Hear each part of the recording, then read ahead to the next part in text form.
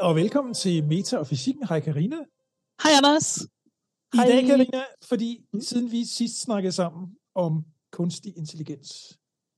Ja, altså vi snakkede om den der chat-GPT, ikke? Og sådan, jeg havde også tænkt lidt, om det er lidt perifært i forhold til, hvad for nogle emner vi normalt snakker om. Sådan en chatbot, om var det virkelig interessant, ikke? Men det blev et rigtig interessant afsnit, og det var interessant at læse om. Ja.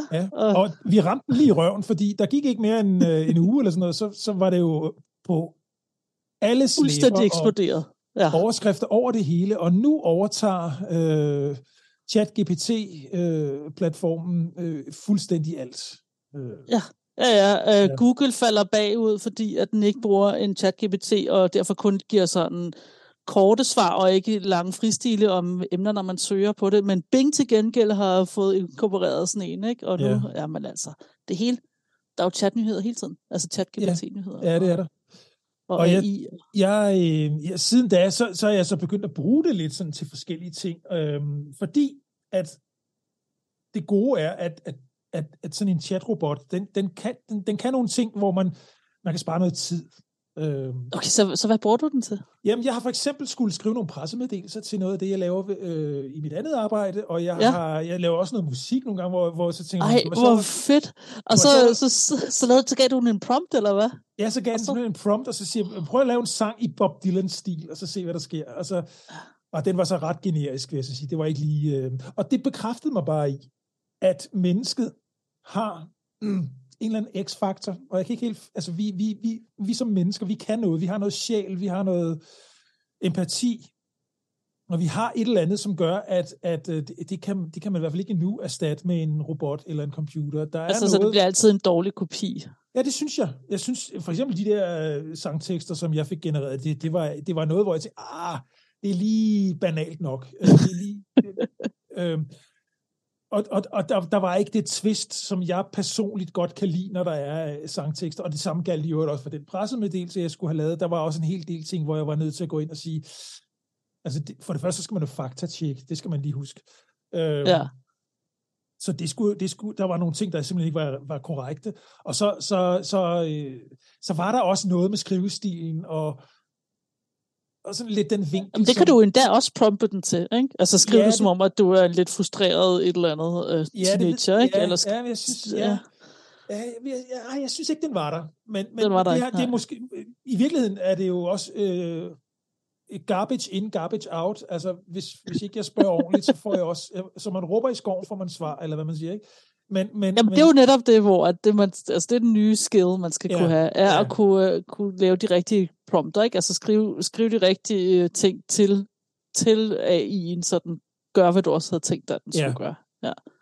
Ja, og jeg er helt sikker på, at det kan ikke nytte noget at være afvisende over for det her. Det kommer, uanset om vi ved det eller ej. Jamen, den kan jo også programmere. Altså, det har jeg jo hørt fra min mand der, at de har sådan nogle gange givet den opgave, gør lige det her, ikke? Hvad er løsningen her, ikke? Og så, og det er ikke altid, at det er 100% hvad de vil have, men det er tit et godt startsted så, ikke? Præcis. Og du kan godt forestille dig, hvis du sidder med din pressemeddelelse, er du sådan lidt, ikke? Og den der blanke side der, ikke? Og står cursoren der og blinker, ikke? Så kan man jo godt bare lige gøre det, som du gjorde, og så sige, den kan jeg ikke lide, fordi der vil jeg gøre det anderledes, og så gør det anderledes, og så har du også skrevet den, ikke? Altså, den bliver, som du gerne vil have det, men du har ikke brugt de første 5-10 minutter på at så lave en dårlig klade selv. Præcis. Og du kan også sagtens, det første svar, der kommer, det kan du sige, når man regenerate prompt, og så det er, når man ikke gider at lave en ny og lidt mere forfinet prompt, så skriver man bare redo. Det er et opper, men det er et opper. Ja, præcis. Og det kan man jo gøre. Og så kommer der et alternativt svar. Så bliver man faktisk spurgt, hvad kan du bedst lide? Okay, hvad var det, der lige var problemet med denne her? Nej, så jeg skriver lidt sammen, eller hen over weekenden har jeg skrevet lidt sammen med en tekstforfatter, jeg nogle gange bruger til sang og musik, og han er sådan meget afvisende over for det, sådan old school. Han skriver også helst sangtekster på en gammeldags skrivemaskine og sådan noget. Så det siger lidt om personligheden bag, ikke? Han er utrolig dygtig ordsmed, og kan en hel masse med nuancer i sproget og så videre, som jeg synes er rigtig, rigtig fint. Og på en sin vis har han jo ret. Det er jo bare en del af hans proces, så ikke? Altså det der med at så taste det ind, det sætter også nogle ting i gang i hans hjerne, og det her er sådan, han har programmeret sin egen hjerne til at fungere, ikke? Så han kan nok overhovedet ikke uden også at høre det der tak, ikke? Det måske er noget, der på en eller anden måde blomstrer i hans sind, ikke? Altså. Ja, og så er han så generelt sådan, ikke specielt åben over for moderne teknologi, men alligevel nok til, at han jo trods alt har musik på internettet og arbejder med musik elektronisk. Og sådan er verden i dag. Ja. Men det er jo i virkeligheden er vi bare nødt til at finde en måde at omfavne det på, og ligesom sige, nu er det her, og vi kan bruge det, netop som du siger, til en start, for eksempel på en pressemeddelelse eller en sang, eller hvad det nu kan være, så starter man med det som udgangspunkt, og så kan man jo file det lidt her og der, og så bliver det ens eget, så bliver det ens person. Så bliver det ens tone, Lige præcis, ikke? Men du kunne jo, hvis du gerne vil have det i den stil, som du gerne vil have det, så kan du også give den en masse af, hvad du selv har skrevet, så den ligesom kender din stemme, ikke? Din skriftlige stemme, og så sige, okay, og nu lader som om du er mig, så skriv det. Så hvad den bliver bedre, så til det. Ja, det er interessant, og det er virkelig, virkelig overalt. Jeg har lavet sådan en lille 5 punkter, jeg sådan tænkte, vi kunne sådan arbejde os lidt igennem. Og nu har vi jo sådan ligesom klappet første punkt af, det her med, at det er over det hele. Og det er virkelig, altså, det er jo bare en chatbot, ikke? Men du ser AI også i biler, der skal køres, der skal køre rundt og sådan noget, ikke? De skal så også kunne se, hvor andre ting er henne. Det er også en del af, hvad AI er. Og så også billedprocessering. Der er de altså begyndt med astronomibilleder. Det kan jeg godt sige dig.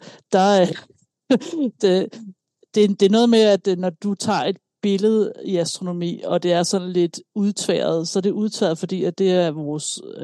det er, hvor mange pixels vi ligesom har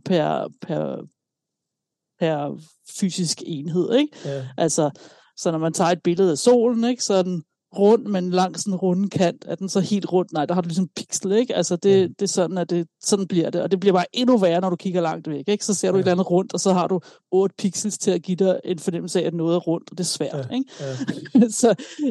så hvis det var, at jeg selv ville gøre den pænere, det ville jeg jo godt kunne gøre, så vil jeg synes, at jeg forbrød mig imod, hvad der var rigtigt data. Ikke? Ja. Og jeg ved nok, den er rund, men ved jeg det, og så vil jeg så skulle smide halvdelen af dataen væk, ikke?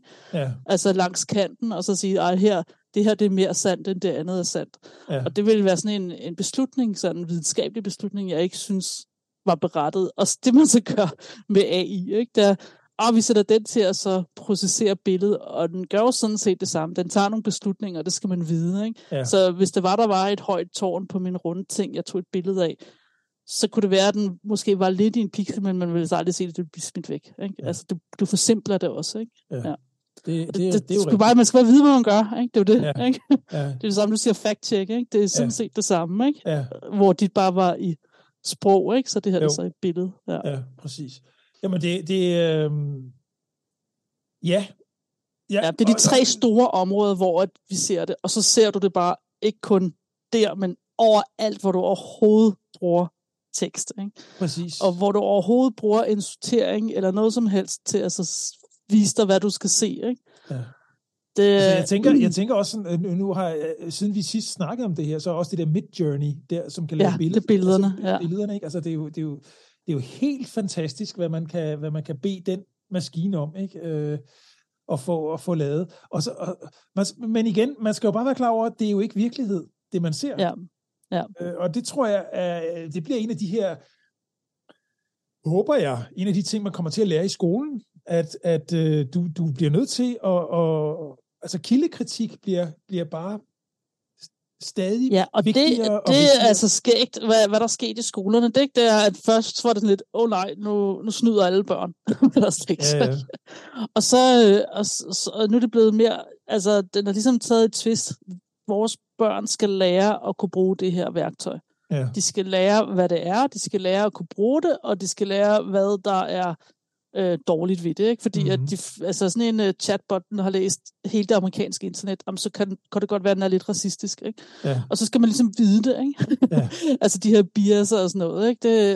Alle de her ting, ikke? Jeg så der var en Twitter, en fyr, jeg følger på Twitter, som netop arbejder med Midjourney, og som havde bedt den om at lave nogle forskellige, altså lavet nogle prompts, og havde bedt den om at generere nogle forskellige billeder, og der var noget med mode, sådan modetendenser og så videre, og den var udpræget amerikansk i sit udtryk, den prompt, eller de resultater, der var kommet der, ikke? Og man kunne også bare se, at de billeder, der var kommet, de var sådan meget inkluderende, og det var alle altså mixed race, og det hele, det skulle ligesom være omfavnet i det svar, der var kommet. Og sådan. Og det er også fordi, sådan er tendenserne derovre lige nu, ikke også?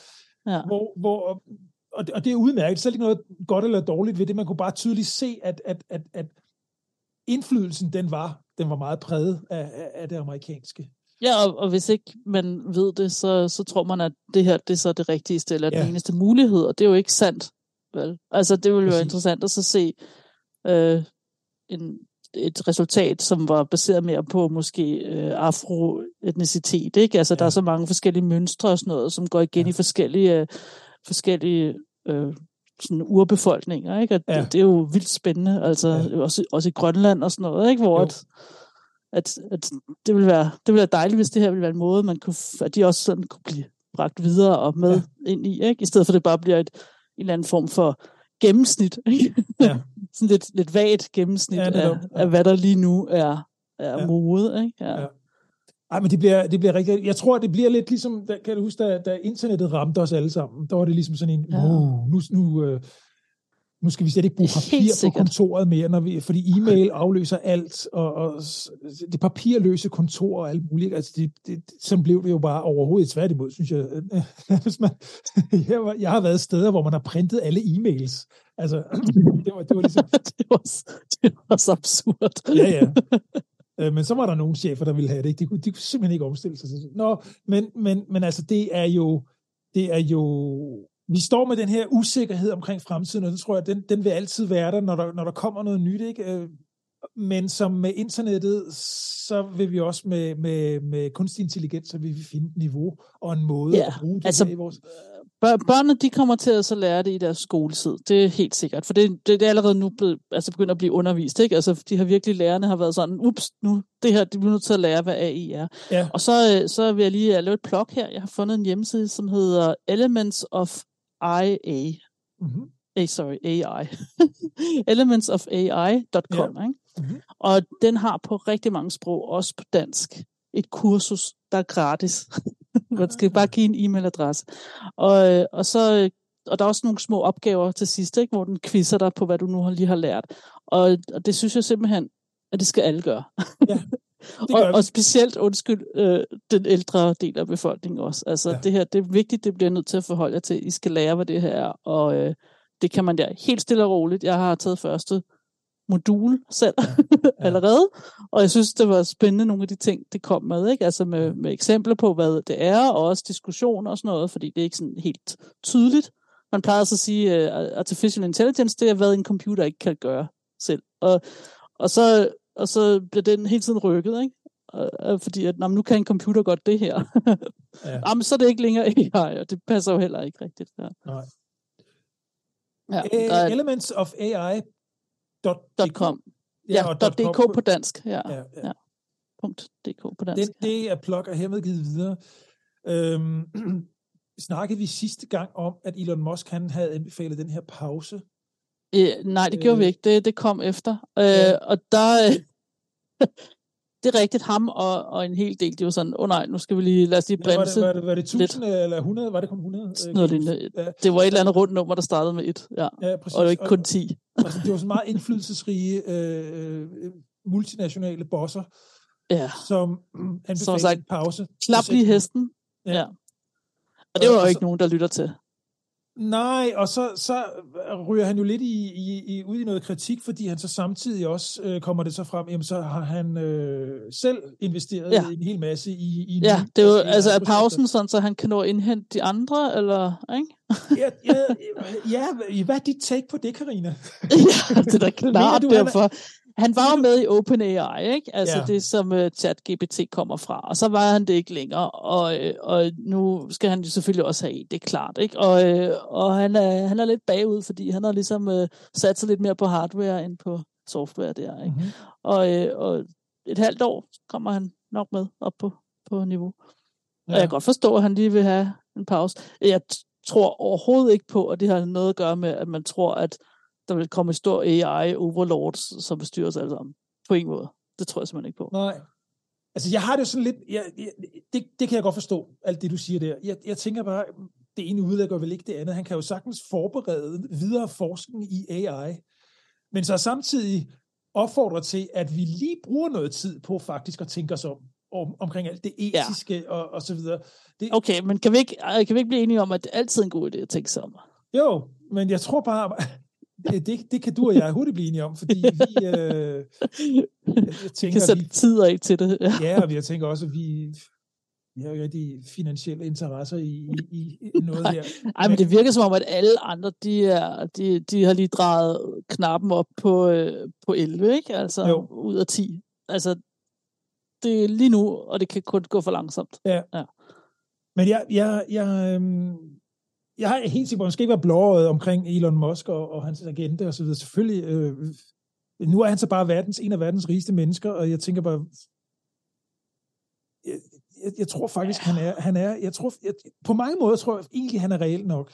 Men jeg er med på, at han selvfølgelig også ikke vil falde for langt bagud med sine egne projekter. Ja. Det vil han selvfølgelig ikke, men jeg tænker alligevel, at han faktisk godt har kapaciteten i sin bevidsthed. Han kan sagtens rumme det her med.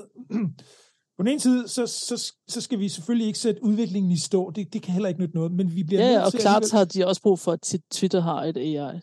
Ja, selvfølgelig. Ja.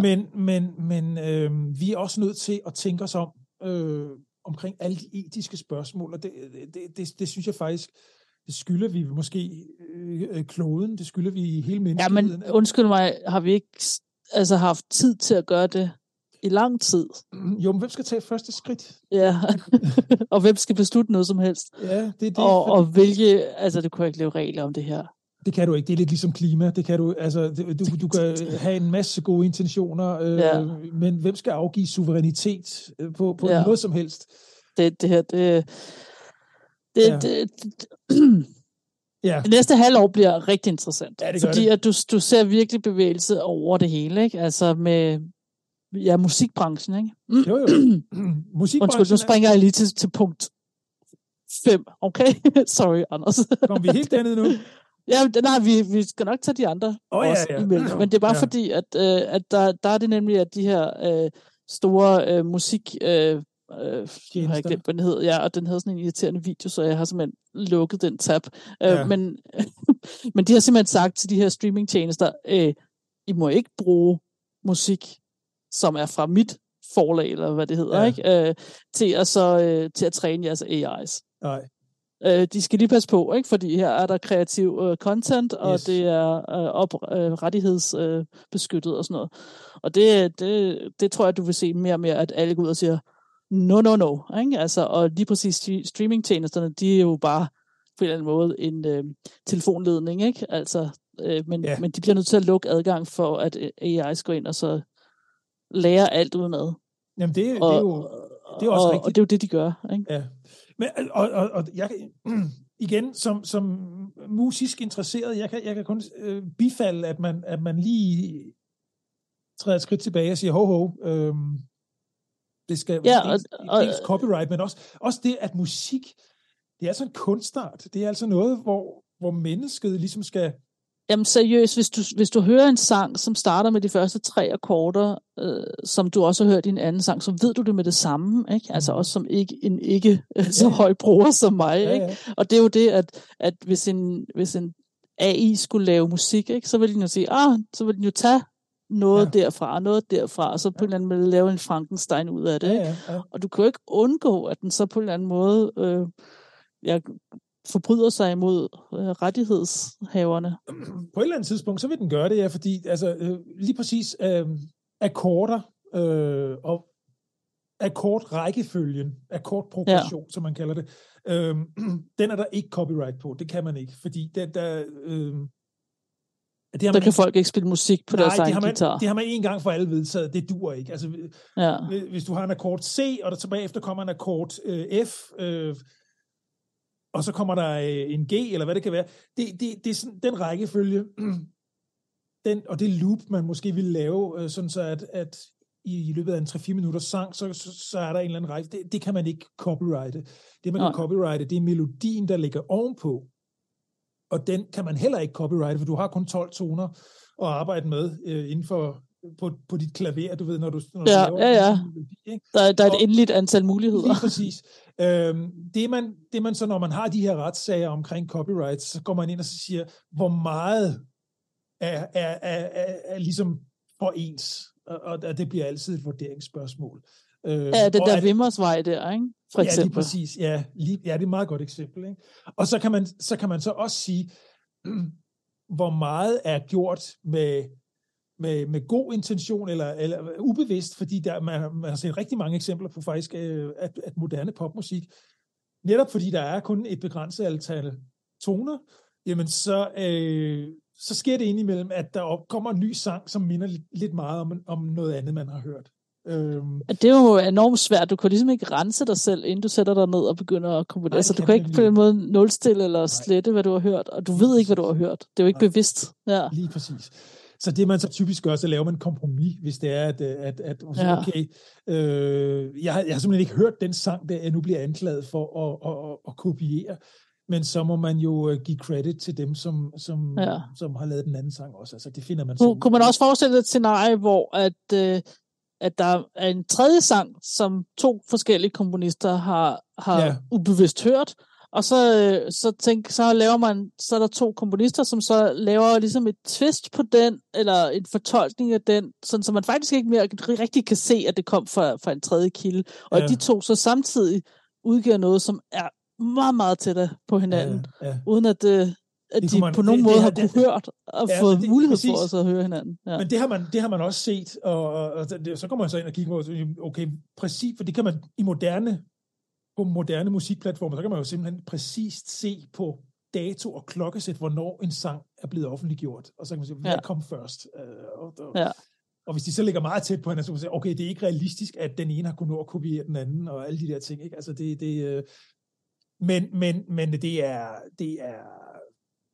er jo sjovt, ikke? Fordi at Platons idéernes verden, ikke? Altså forestiller sig jo, at vi har den virkelige verden, og så er der et andet plan, som er idéernes verden, ikke? Og der er den ideelle vase, eller den ideelle gule farve, og så videre, ikke? Det er sådan en ideal verden. Og i den her idéernes verden, det er så der, at man får inspiration fra, ikke? Og det er som om, at den her idéernes verden, den har vi alle sammen adgang til, ikke? Så hvis du får noget fra den her idéernes verden, så skal du også gøre det, ikke? Fordi ellers så er der en anden, der bare får helt samme idé, ikke? Ja. Det er sådan lidt sjovt, fordi at det billede på det er ret skægt, fordi jeg ved ikke, om jeg tror på, at der virkelig er en idéernes verden, vel? Men jeg er ret sikker på, at vi alligevel er rimelig ens i den måde, vores hjerner fungerer på, og hvad vi får af input, og hvad vi så gør af output, ikke? Ja. Og at det på en eller anden måde sådan passer sammen med den idé, ikke? Jeg har det for eksempel sådan med musik, at de idéerne opstår til det fuldstændig ud af det blå på tidspunkter, hvor jeg overhovedet ikke regner med det. Så jeg går altid med min telefon, eller nu mit smartur, og hvor jeg også har en lille diktafon på, og så kan jeg altid lige nå at nynne, eller fløjte, eller synge et eller andet ind, og så får de der 20-30 sekunder, det er nok til, at jeg kan huske ideen. Ja. Og så kan jeg så, når jeg har tid, så kan jeg sætte mig ned med klaver og har du nogensinde så prøvet, hvor du sådan tænkt, det lyder alligevel lidt som, det lyder underligt bekendt? Ja, det har jeg nemlig. Og mange gange, så der har været et par gange, hvor jeg simpelthen har sagt, jeg tør ikke at gå videre med den her sang. Ja. Men sjovt nok er det så alligevel sådan, at det kunne jeg nok godt gøre, fordi kun de største hits, der bliver sagsanlæg imod. Ikke? Det er kun der, hvor de der publishers, de der musikredaktører, der sidder på de store musikforlag, de er jo ikke kreative. Det eneste, de tænker på, det er at tjene penge. Så hvis de kan se lige pludselig, nu der er et Coldplay-hit, der minder lidt meget om, og nu er det blevet et kæmpe hit. Det har tjent rigtig mange penge, det her hit. Det sagsøger vi, fordi der er penge at hente. Hvis ikke det var blevet et hit, så havde de været fuldstændig ligeglade. Sådan er det ikke. altså indtil jeg bliver kæmpe... Og du mener, så vinder man alligevel. Altså selv hvis man så bliver sagsøgt, så har man så vundet på, at det er blevet så stort et hit, at man har pengene, man overhovedet kan betale sig til. Ja. Altså, men jeg har hørt om eksempler, hvor kæmpe hits, de så sådan på bagkant har været nødt til ligesom at kreditere en oprindelig sangskriver. Og det er jo også fair nok, hvis jeg tror også, at de her musikforlag, altså at de her gik ud og så har sagt det her til streamingtjenesten, det er jo nok også fordi, at de repræsenterer jo ikke en AI komponist, vel? Så, og når pludselig arbejdskraften er gratis, ikke? Til at så komponere nyt musik, så vil de ikke have det heller som en konkurrence, vel? Altså, det er jo klart. Men der findes jo allerede, her hjemme hos os, der har vi jo også internetradio, og så har vi forskellige radiostationer, vi bare kan sådan vælge. Så siger man så, om vi kan have noget chill-out music, sådan til fredag eftermiddag, og en drink på altanen og sådan noget, ikke? Jamen så starter man det, og jeg er ret sikker på, at meget af det, man hører der, det er AI-genereret, fordi det virker totalt kønsløst, men det er bare sådan nogle behagelige toner, der kører i baggrunden, og der er der lidt melodi på. Altså musak taler vi om, det der elevatormusik-agtigt. Ja, lige præcis. Ikke? Nogle harmonier, der kører ind og ud. Ja. Det tror jeg, at det var ikke længe. Så kan du sige til en eller anden chatrobot, så kan du bare sige, spil noget behagelig cocktailmusik til baggrunden. Fint, så kommer der bare, så kører den sådan, indtil du stopper den igen. Ikke? Ja. Det tror jeg. Så tror du, at AI kommer til at tage vores jobs? Det kommer an på, hvad du... Jeg tror ikke, den kommer til at dem, der er dygtige, dem, der for eksempel... altså, hvis du taler inden for det kreative, og det at skrive...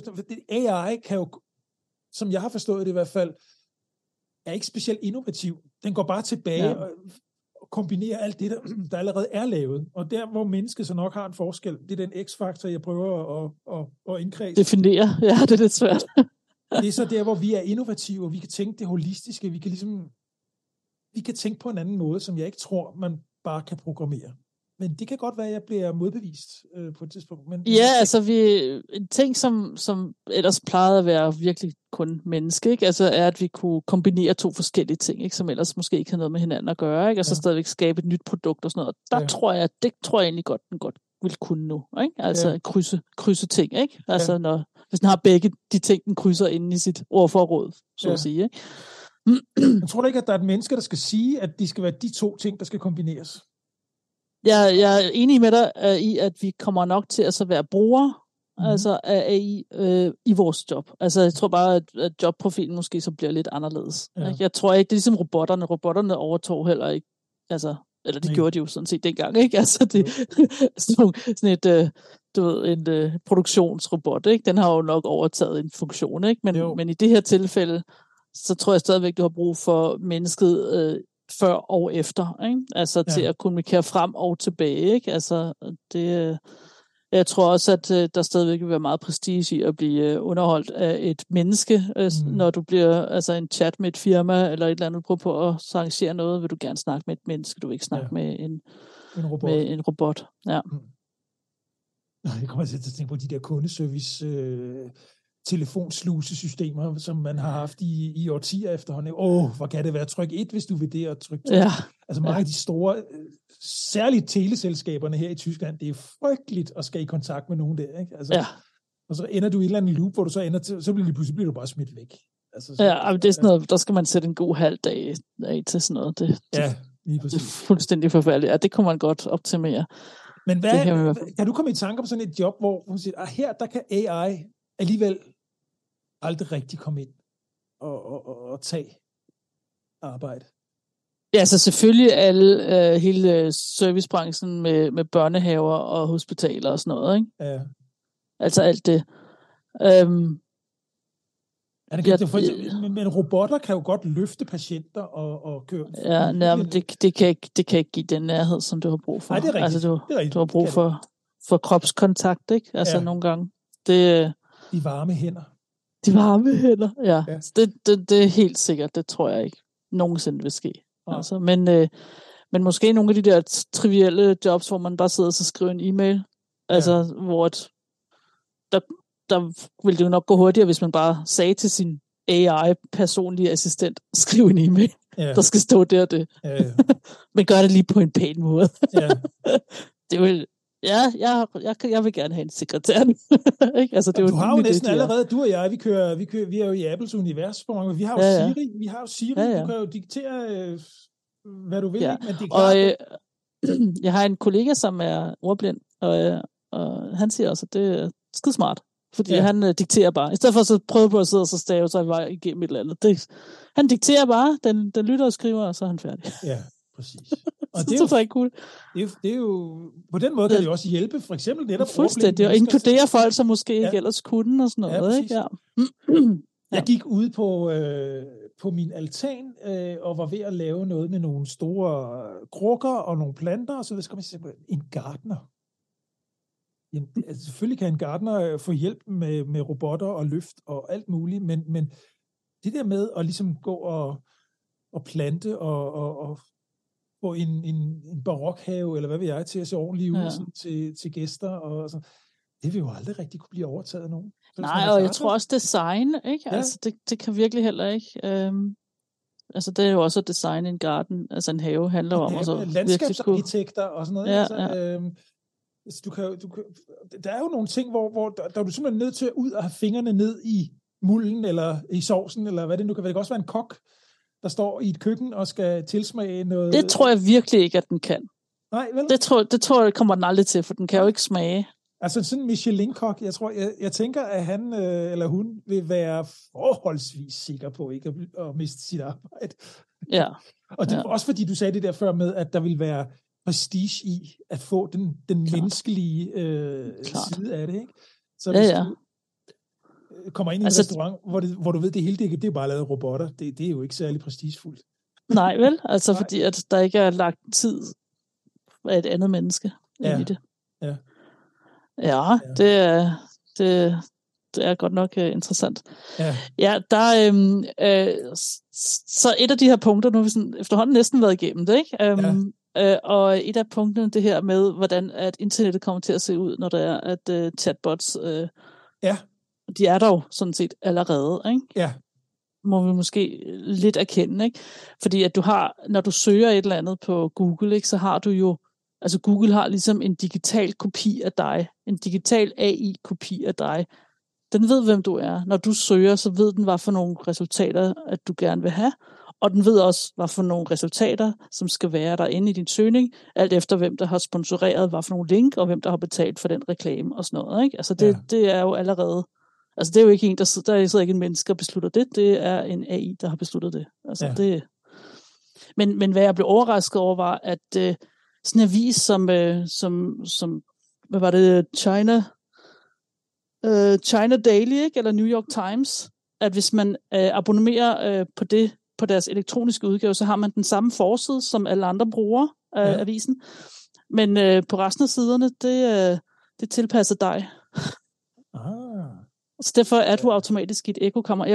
Jeg havde troet, at aviserne var anderledes. Ja. Fordi at jeg vil sige, det vigtige ved en avis er, at man så ser ting, man måske ikke vil se. Ikke? Altså fordi, at alle så ser det her. Ikke? Hvad har du læst i avisen i dag? Ja, det er nok ikke det samme som dig, fordi at vi er ikke de samme mennesker. Det er faktisk jo vanvittigt. Skræmmende. For totalt skræmmende. Der er helt enig med dig i, at det er vigtigt, at man bliver eksponeret for, at du bliver eksponeret for nu har du jo valgt, hvad for en politisk retning du er, bare ved en avis, du har valgt. Ikke? Ja, sådan burde det i virkeligheden heller ikke være. Og sådan burde det heller ikke være. Nej, i virkeligheden burde en avis være hamrende neutral og faktabaseret, men sådan er det jo bare ikke. Og sådan er det desværre ikke, nej. Men at du ikke engang kan være sikker på, at når I læser den samme avis, at I rent faktisk har de samme artikler. Det er jo vanvittigt. Jeg læste et sted, eller der var noget debat omkring TikTok, som jeg er meget skeptisk overfor, men altså, hvor en bruger på TikTok i Kina og en bruger på TikTok i den vestlige verden, de ser bestemt ikke det samme. Videoerne i Kina er længere, de er mere dybdegående, og de er mere sådan naturvidenskabeligt belærende. Altså, du kan lære noget af at se TikTok ud i Kina, hvor i den vestlige verden, der er TikTok-videoerne meget hurtigere og meget mere, altså larmen er større. Og langt mere banal. Og der var der en, der sådan var ude i, at, og det tror jeg er rigtigt, den langsigtede strategi fra kineserne her, det er, som kineserne, som jo ejer TikTok, det er, at de vil simpelthen fordumme den vestlige verden og gøre deres egne kloge. Nu, det er krigsførelse på højt plan. Indlysende motiv. Men jeg tror ikke, at det er til nogens gavn, at der sidder dumme mennesker med adgang til atomvåben. Så det kan jeg ikke forestille mig på nogen måde, at man vil have lyst til. Nej. Altså, jeg tror nærmere, at vi er ude i, at det er også, hvis du ser en gammel film, ikke? Hold da op, hvor er tempoet anderledes, ikke? Jo. Altså, tempoet er simpelthen bare anderledes, og kulturelt er tempoerne også anderledes sådan globalt set.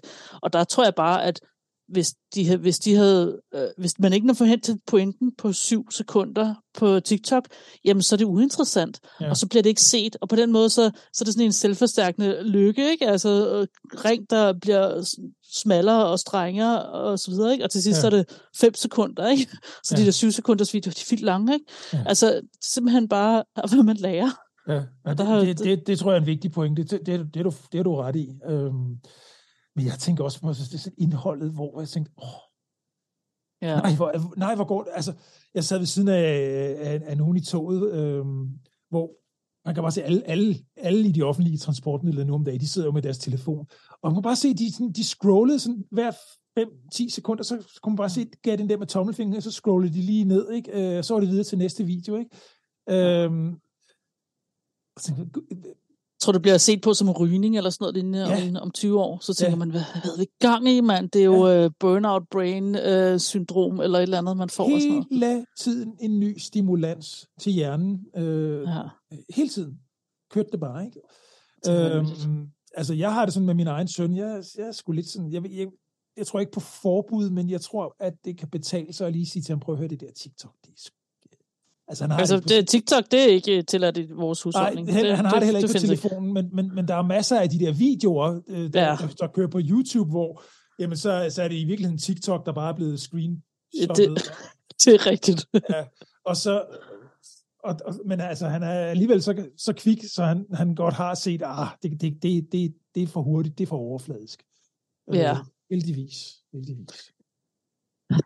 Ja, men altså, når du tænker på bare, hvad der er skralde-tv og sådan noget, ikke? Hold nu fest, ikke? Altså, nej. De der reality-programmer, hvor er det forfærdeligt. Ja. Jeg kan huske, for nogle år tilbage, der var der, jeg tror stadigvæk, det kører her i Tyskland, der er der de der, man ser sådan en retssal med nogle unge mennesker og en dommer, og så gennemgår de en eller anden utro ægteskabssag, og det kan man så underholde en time med. Okay.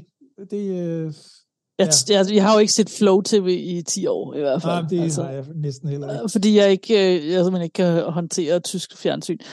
Så vi har simpelthen streamet eller haft DVD'er, ikke? Altså, On demand.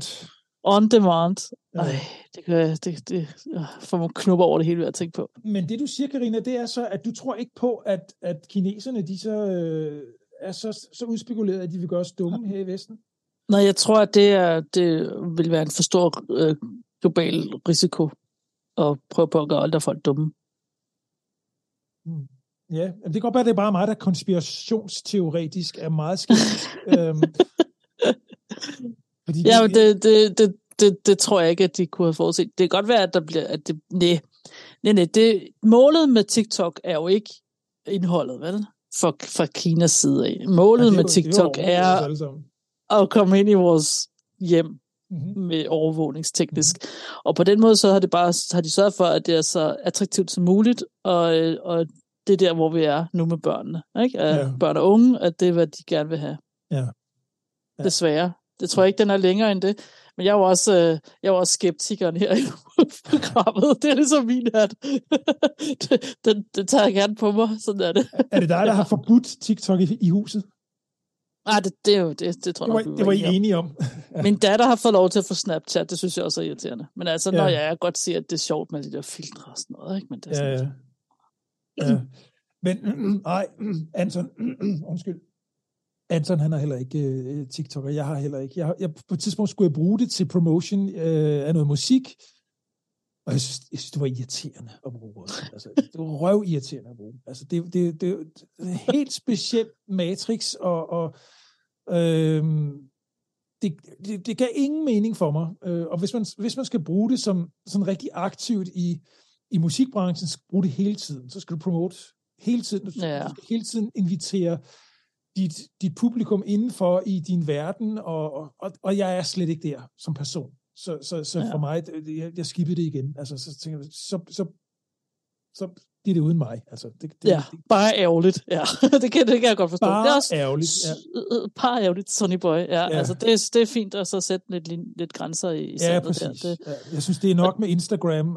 Det kan jeg sådan til nød. For jeg er også sådan meget visuelt tænkende, og man kan trods alt lave noget med Instagram, som du ikke kan med TikTok, og det er fint nok. Men ja. Hvad man kan lave med AI, er jo også sådan nogle deepfake-videoer. Ikke? Du kan jo gøre med lyd nu, sådan, så du kan træne den til at så have din stemme. Ikke? Altså, vi har mange podcasts ude, de behøver bare at lytte til dem alle sammen, så kan du få den til at så sige hvad som helst i min stemme. Ikke? Ja. Det synes jeg er skræmmende. Det altså, vi er lige før, hvor du ikke kan stole på det, du ser og hører. Ja, altså du kan se, at vi har billede på, så Anders kan se, at det er mig, der sidder. Ja. men i virkeligheden, så er det jo egentlig ellers ikke noget, du kan være sikker på. Altså, for du kan også godt lave falske videoer. Altså, der er den også ved at være så god, at den, altså, derhen, hvor det kan snyde mennesker.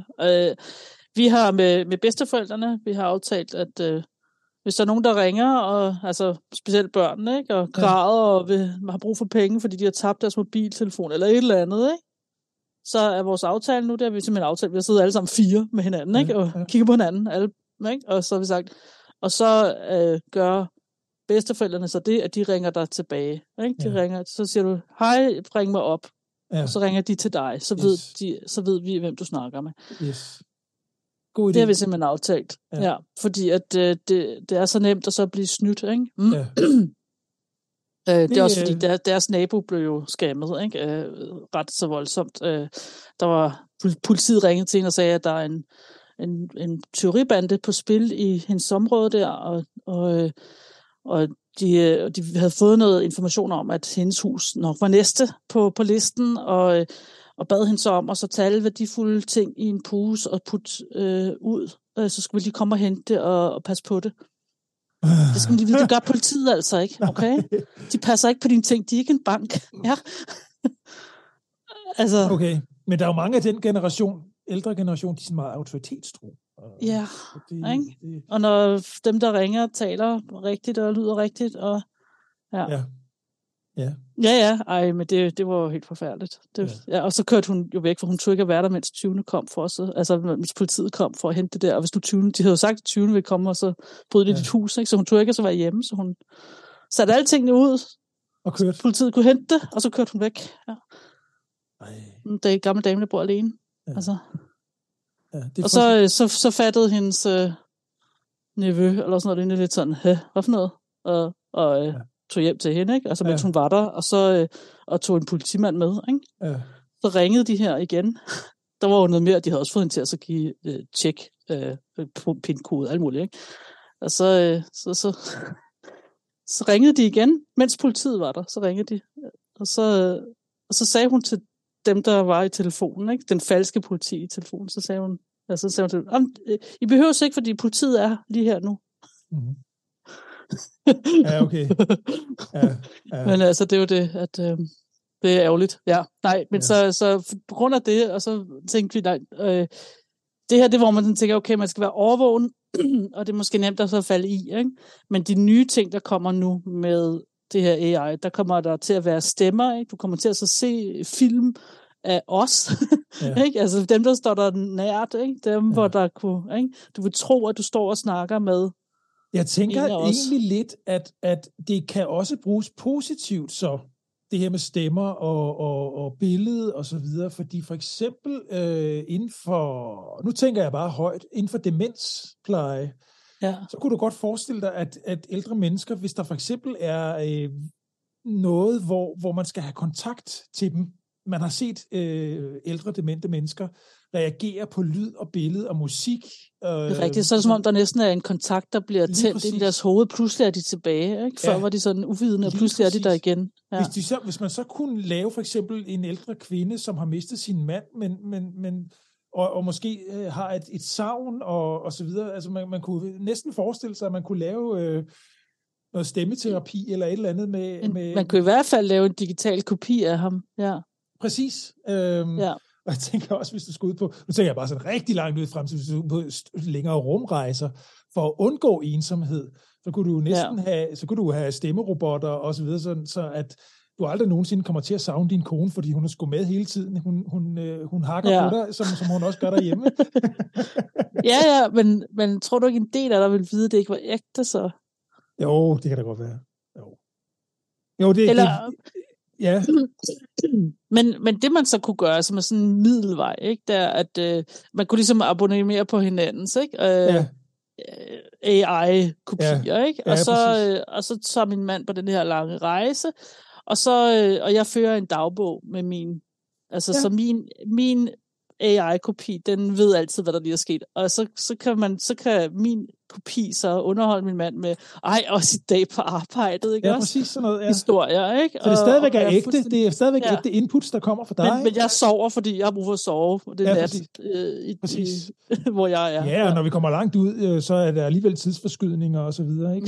Så på den måde, så vil det blive sådan en, det kunne man godt forestille sig. Det er jo så kunne man i virkeligheden føre, i stedet for at sidde og skrive e-mails frem og tilbage, så kunne man faktisk sidde og have den oplevelse, at man taler sammen.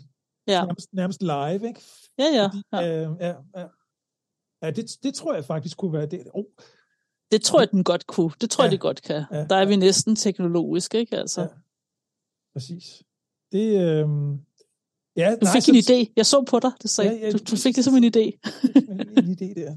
Og nu har alle vores lyttere jo så også den idé. Så. Ja. Nå. Ja. Vi skal måske klippe det ud. Nej, det ved jeg ikke. Nej, vi bliver nødt til at så give lidt idéer tilbage til idéernes rige, sådan så at andre også kan... Ja. Men det er spændende, hvad AI kan gøre. Jeg tror, at vi har kun lige set begyndelsen. Altså virkelig. Er der mange sangtekster, bare for at vende tilbage til det, som handler om AI?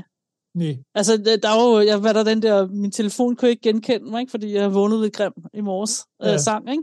Jo. Der kan man også være first mover, fordi vi har brug for at processere det her, ikke? Og den her nye verden. Og, det er rigtigt. Det tager altid, der er altid den her forsinkelse, ikke, før at du oplever det i fiktion, eller i dit... din forbrug af musik. Jeg tænker, at jo, det kommer helt sikkert, og det kan da også godt være, jeg kan ikke udelukke, at jeg selv også kunne finde på at lave et eller andet der, men der er jo ting, som jeg personligt ikke synes er interessante sangtekster herunder coronapandemi. Det synes jeg ikke, jeg gider at skrive noget som helst om, fordi det er sådan noget... For det første så bliver den ret hurtigt datet, sådan en sang. Altså, man ved lige præcis, hvornår den er fra. Ja. Og for det andet, så synes jeg bare ikke, det er spændende. Det er ikke godt indhold til en sang. Vi er trætte af det, og internettet sådan... Og det er heller ikke så nyt mere. Ja, det er også lidt. Det er også bare sådan noget... det ved jeg sgu heller ikke, hvor fedt det er. Der tror jeg faktisk, du har ret i det der med, at den menneskelige side, vi vil hellere sådan inden for kunst, kultur og underholdning, der vil vi hellere have noget menneskelighed, vi vil hellere have noget... Ja, vi vil gerne kunne mærke den anden person. Præcis. Ja. Og det tror jeg også skinner igen i sangtekster, faktisk. Det kan man også se i... nu følger jeg med den der Danmarks nye klassiker, som er sådan noget, hvor de laver møbler, ikke også? Ja. På DR. Og der kan du virkelig se, at de kedeligste møbler, det er dem, der er sådan lidt for almene, ikke? Altså, men hvor det får et eller andet sådan specielt særpræg, hvor der er en, der har tænkt på, at det her, ikke? Og trækker det hele vejen igennem, det bliver altid bare flottere. Fordi man på en eller anden måde i designet så kan mærke den anden person, ikke? Altså i udtrykket, ikke? Altså. Præcis. Jamen, det kan du se på de danske designklassikere og møbelklassikere, det er altså det er personligt ikke noget for mig. Vi har ikke sådan noget herhjemme, men jeg kan godt se kvaliteten i det. Jeg kan også godt se, at det er det håndværksmæssige, der gør, at det er blevet til klassikere. Jeg kan godt forstå, hvorfor det er blevet til klassikere. At jeg så for eksempel ikke kan sidde i en Arne Jacobsen svanestol eller ægget, eller sådan noget. Jeg sidder meget ubekvemt i det, ikke? Så det vil aldrig nogensinde være noget for mig. Men jeg kan godt se, hvorfor det er blevet til det der. Ja, pH-lampen, ikke? Altså, pH-lampen, ja, præcis. Ikke? Vi fik ny lampe for nylig, og så overvejede vi, om vi skulle spare et par måneder ekstra sammen, og så vente med at købe, men så købe en pH-lampe. Og så kiggede vi bare på hinanden, og så der er vi sgu heller ikke helt endnu. Så gamle er vi alligevel. Så det blev det med en klassiker, ikke? Det er sådan en, der går i arv, ikke? Altså, jo, men jeg kan heller ikke lide... Det ved jeg ikke. Min mor har en pH-lampe, og det hun er så ældre end mig, ikke? Så det bliver interessant at så se, hvad der sker, og det går så hurtigt. Altså, det er svært at så følge med, men seriøst, alle skal sætte sig ned og finde ud af, hvad det er, og så skal de se, om der er nogle ting i deres liv, der kan blive nemmere, for det er jo gratis. Det er det er. Ja, så rådet herfra, et lille takeaway fra vores podcast, dagens afsnit, det må være, at man i hvert fald ikke totalt afviser det her som værende noget, der er farligt og fuldstændig ubrugeligt. Man skal give sig tid til at undersøge det, man skal gøre det ordentligt. Ja, og jeg tror også med information, ikke? Altså man ved også farerne ved det, for det kommer også i den der den der Elements of AI. Ja, også så man kan identificere skidt. Ja, ikke? Sådan så man ikke bliver taget ved næsen, ikke? Altså, og som du siger, fact-check, ikke? Det her, de kommer med hele svar, og den lyder rigtig smart. Det er ikke nødvendigvis rigtigt. Den er lige så dum, som det input, den har fået, og inputtet er skrevet af mennesker. Netop. Slut. Der er ikke så meget. Ja. Det er det der med, at man råber i skoven og får det svar, man råber, havde jeg sagt, fordi det. Og sådan har det jo været et stykke tid, ikke? Altså, at vi er i de her ekobobler, ikke? Altså, hvor vi tror, at alle andre.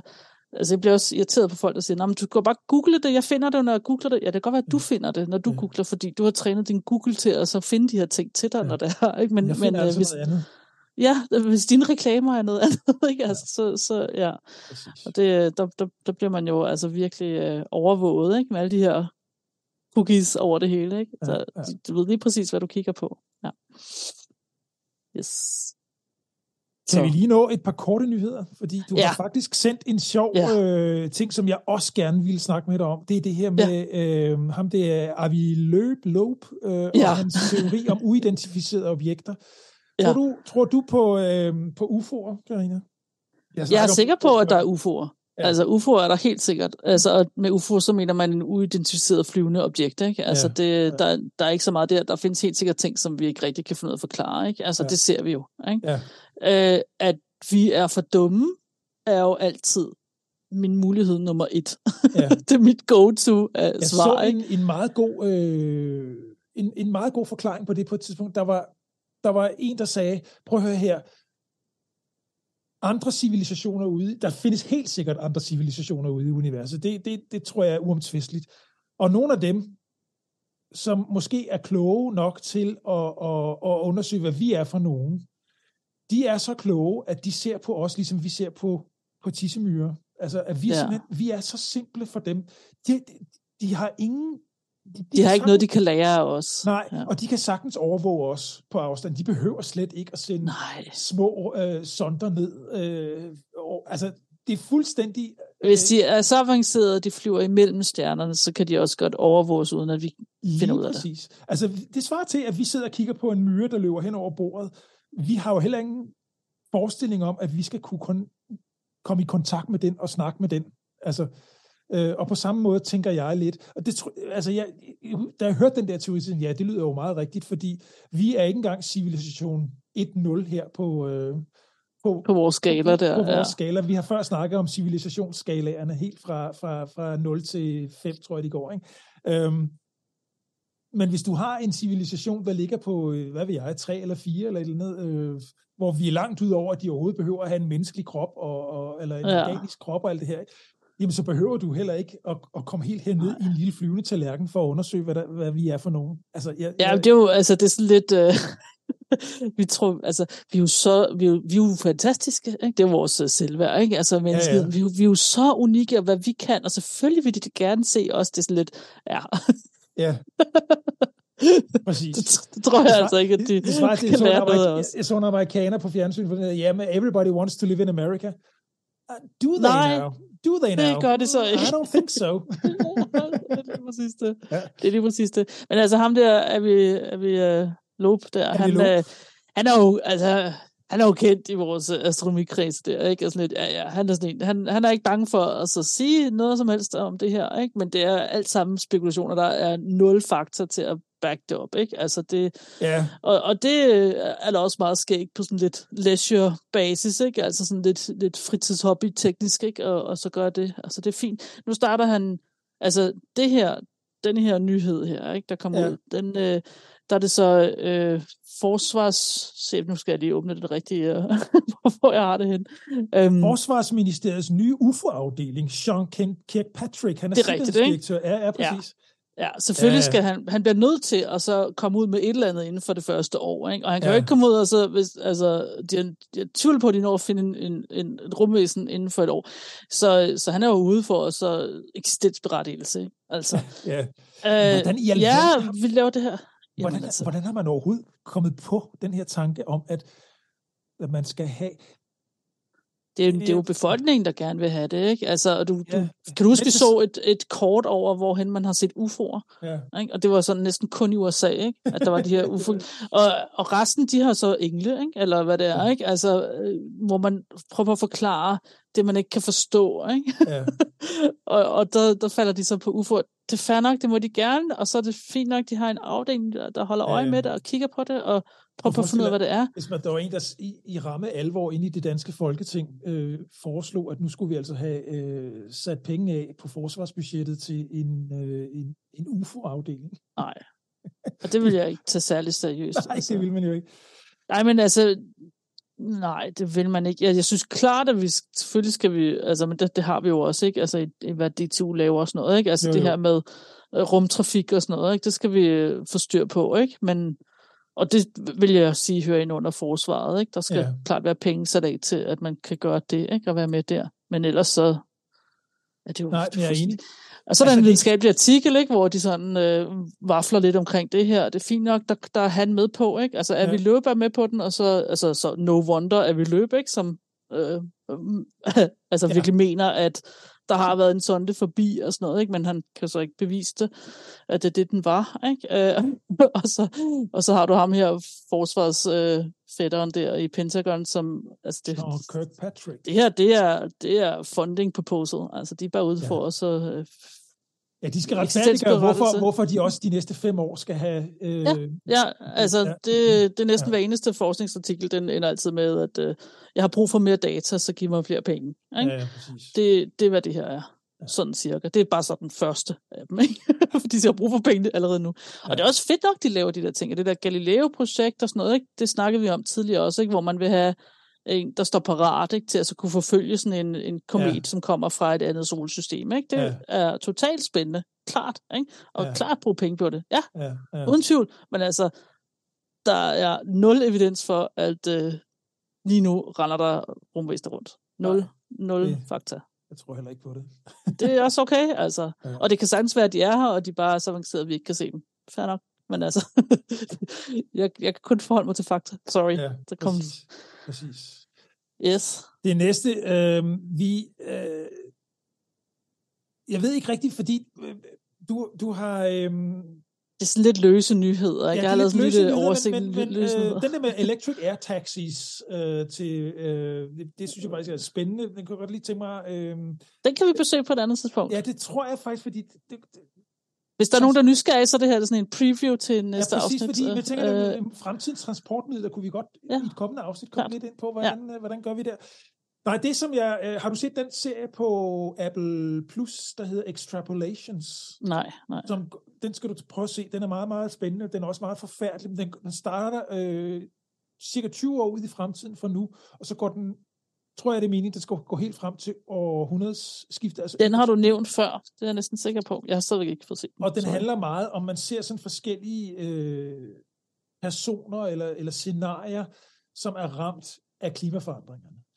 Og jeg kan nemlig se, at du her i det næste punkt af nyheder, så kommer du ind på, at Paris-aftalen har fejlet, og vi allerede er godt på vej til 2 grader. Ja, vi blev rigtig irriteret, da jeg læste den, ikke? Fordi at altså det er nu der flere og flere, der siger, at vi når 1,5 grad inden for 10 år. Ikke? Ja. Altså det, og så... har vi så fejlet Paris-aftalen?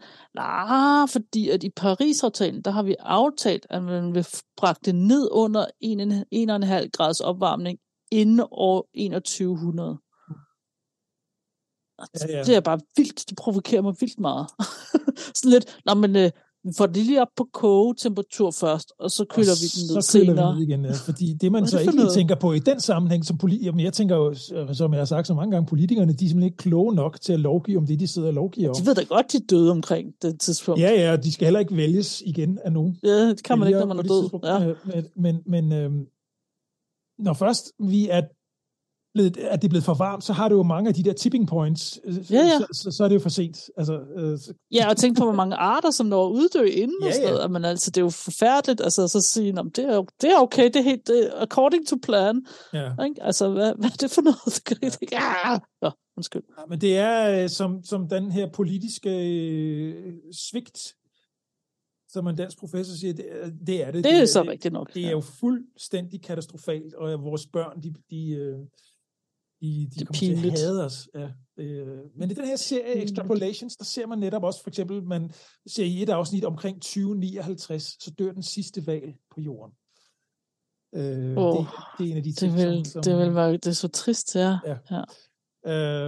Der er sådan forskellige andre ting, altså i Indien ser man i det afsnit, der har de her, vi har vist været inde på det på et tidspunkt, hvor der er så varmt og så fugtigt på samme tid, så folk, de simpelthen koger. De kan ikke være... Ja, wet bulb temperature, ja. Det handler et af afsnittene også om. Ikke? Ja. Så, det kan kun gå for langsomt. Men så kan man så sige, at så rammer der måske en asteroide i 2046. 2046, ja. Ja, fordi man har lige opdaget en asteroide, som... så står der så, risikoen er lille. Ja, den er 1 til 625. Det er sgu alligevel højt. Det er rigtig højt. Det er rigtig, rigtig højt. Ja. Ja, det er rigtig, rigtig højt. Den bevæger sig. Jeg tror, hvis nok min pensionsalder, det når jeg i 2047, kan jeg så afsløre. Det kan godt være, at jeg overvejer at gå lidt før tid, hvis det sådan, virkelig ser sådan ud, at den lander. Den er ikke så stor heller. Altså, det er okay. Den er kun 50 meter, ikke? Altså, kan du ikke hjælpe med at huske den her DART-mission, som vi havde for det første på året? Hvad blev resultatet af det? Jeg kan godt huske, at vi ramte, men fik vi skubbet den? Ved vi det endnu? Vi fik ændret lidt af det, men det bliver vi nødt til at følge op på. Ja, fordi jeg tænker, at det er måske så lidt, at det ikke kan betale sig at sende sådan en sonde ud og prøve at... Men det kommer selvfølgelig også an på størrelsen. Ja, denne her, der rammer, er jo kun 50 meter. Den, der faldt ned i Tunguska, ikke? Den var 50 til 60 meter. Mm-hmm. Ja, så den størrelse. Det er en Tunguska. Ja. Er det den, der faldt ned i Sibirien? Ja. Ja, den eksploderede, inden den ramte.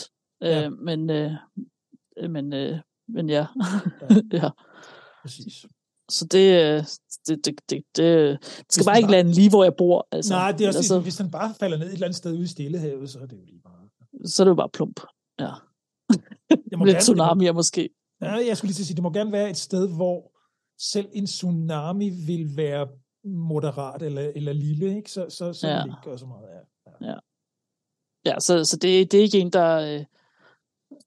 det er selvfølgelig ikke super optimalt, men det er ikke en, der er eksistenstruende for vores klode. Altså, der er klimaforandringerne værre. Ja, vi skal ikke regne med, at der kommer en asteroide ned og tager os ud af vores skærmysler inden da. Altså, der har vi så til gengæld et andet kandidat. Det er så om et par tusind år, at den så måske nok heller ikke rammer os, men der har man fundet en, som så kunne måske gå hen og så... Det er den, der hedder 2022 AP7. Ja, det er så sexede navne. Ja. 1,5 kilometer bred. Og der siger man nemlig ikke, at en asteroide, som er 100 kilometer, den vil ødelægge alt liv på jorden. Ja. Fuldstændig alt liv, ikke? Men selv en 1 kilometer stor ser man som også en planet killer størrelse. Ja. Så vi deroppe af, ikke? Altså 1,5 kilometer, det kunne godt være rigtig ødelæggende. Ja. Alt efter, hvordan det rammer. Ja. Ja. Med følgerne, ikke? Jo, efterfølgerne. Præcis. Ja, præcis. Ja. Vi lægger bare. Jeg vil bare sige, vi lægger selvfølgelig de her links op, de her artikler, vi sidder og snakker om, dem lægger vi op i vores episode notes, så man lige kan... Episode notes, yes. Ja, det var bare, der er altid så meget, men de havde ligesom ikke, de hørte ikke nogen steder hjemme sådan. Nej, men alligevel. Man skal have lidt nyt. Småt nyt. Småt brandbart. Småt brandbart nyt. Nej, men jeg tænker faktisk, at fordi du har den der med elektriske taxier, air taxis. Ja, men jeg synes klart, vi skal snakke om transport. Det jeg tror nemlig, vi skal interessant. snakke om transport, fordi der sker også rigtig meget på det. Lige i de her år faktisk. Du og jeg bor her i Tyskland, hvor det er jo automobilindustrien, der ligesom er, hvad skal man sige, rigtig tung. Særligt her i Bayern også, der har vi jo virkelig nogle af de helt store. Og nu hvor Elon Musk har sænket prisen på elektriske biler, altså, jeg mener, kort fortalt, hele automobilbranchen her i Tyskland, de har sovet totalt i timen. Og jeg tænker, det er interessant at se, hvordan ser det måske ud om bare 5 år. For jeg synes, bare inden for det sidste år, så er der virkelig kommet rigtig mange elbiler hernede i bybilledet. Det er der i den grad, og solaranlæg over det hele. Alle tage har sådan solfangeranlæg og sådan noget, ikke? Det er virkelig... Der er altså også en ting, altså nu er jeg så kædet sammen med transport, ikke? Det er også det her med ren energi. Altså der fordi nu nævnte du prisen, ikke? På biler og sådan noget, ikke? At nu falder det og sådan noget, men det er jo så det, at man i det hele taget kan se ren energi som en teknologi, ikke? Det er ikke en forbrugsskrue som olie, vel? Nej. Eller benzin. Altså det er ikke sådan en ting, man bliver ved med at så skulle købe noget af og bruge på den måde. Det er en teknologi, og teknologi har det med at så blive billigere og billigere, når det bliver skaleret op i, hvor meget du har brug for. Og det der har jeg set sådan en rigtig fin graf, ikke? Hvor man virkelig kan se, hvordan at din energi kommer til at blive billigere, ikke? Hvor at de fossile brændstoffer der, ikke? De har sådan over de sidste 30 år kostet det samme, ikke? Det kommer til at revolutionere hele verdensordenen, fordi den har jo siden industrialiseringen, så er hele vores verdensorden, hele vores økonomiske matrix på planeten Jorden, har vi ligesom været styret af totalt prisen på energi. Altså, og vi har virkelig siddet i en skruestik der. Fuldstændig. Ja, globale verdensorden, krige, alt det her, ressourcer. Ja. Det har handlet om ressourcer, det hele, og prisen på energi, og jeg er ret sikker på... Og alle har vind og sol, ja. Præcis. Jeg er ret sikker på, at hvis energi fuldstændig tages ud af ligningen, og alle har rigeligt af det. Ja. Det er en interessant. Ja. Og det tænker jeg faktisk, at man... Vi er da på vej den vej, altså. Med noget god vilje, så kan man jo allerede... Altså, du kan jo bygge huse, der er selvforsynende med energi. Selv på altanerne kan du... På vertikale flader kan du også lægge solaranlæg og sådan noget. Jamen altså, alle dine vinduesflader, der kan du bygge solceller ind i tegltag og alt muligt. Der kan man sagtens. Så viljen, det er et spørgsmål om vilje. Ganske enkelt. Ja, og det er en teknologi, så det bliver billigere og billigere og billigere. Ja. Så. Ja, men Karina, det har været en fornøjelse endnu en gang. I lige måde. Og optage et afsnit Meta og Fysikken med dig. Vi er tilbage igen inden længe, tænker jeg. Måske med transport. Det er dig, der ligesom er redaktionschef, Karina. Det er dig, der... Der er så meget, der er sket, og ikke kun med transport, men ja. Ja, vi må prioritere. Der er meget at snakke om. Det bliver vi simpelthen nødt til. Tak fordi I lyttede med. Husk at kigge på vores hjemmeside, hvis du skal have lidt noter omkring, hvad vi har snakket om i det her afsnit på meta-podcast.com og ellers på Facebook. Og så høres vi bare ved inden længe. Kan I have det godt? Det gør vi. Hej.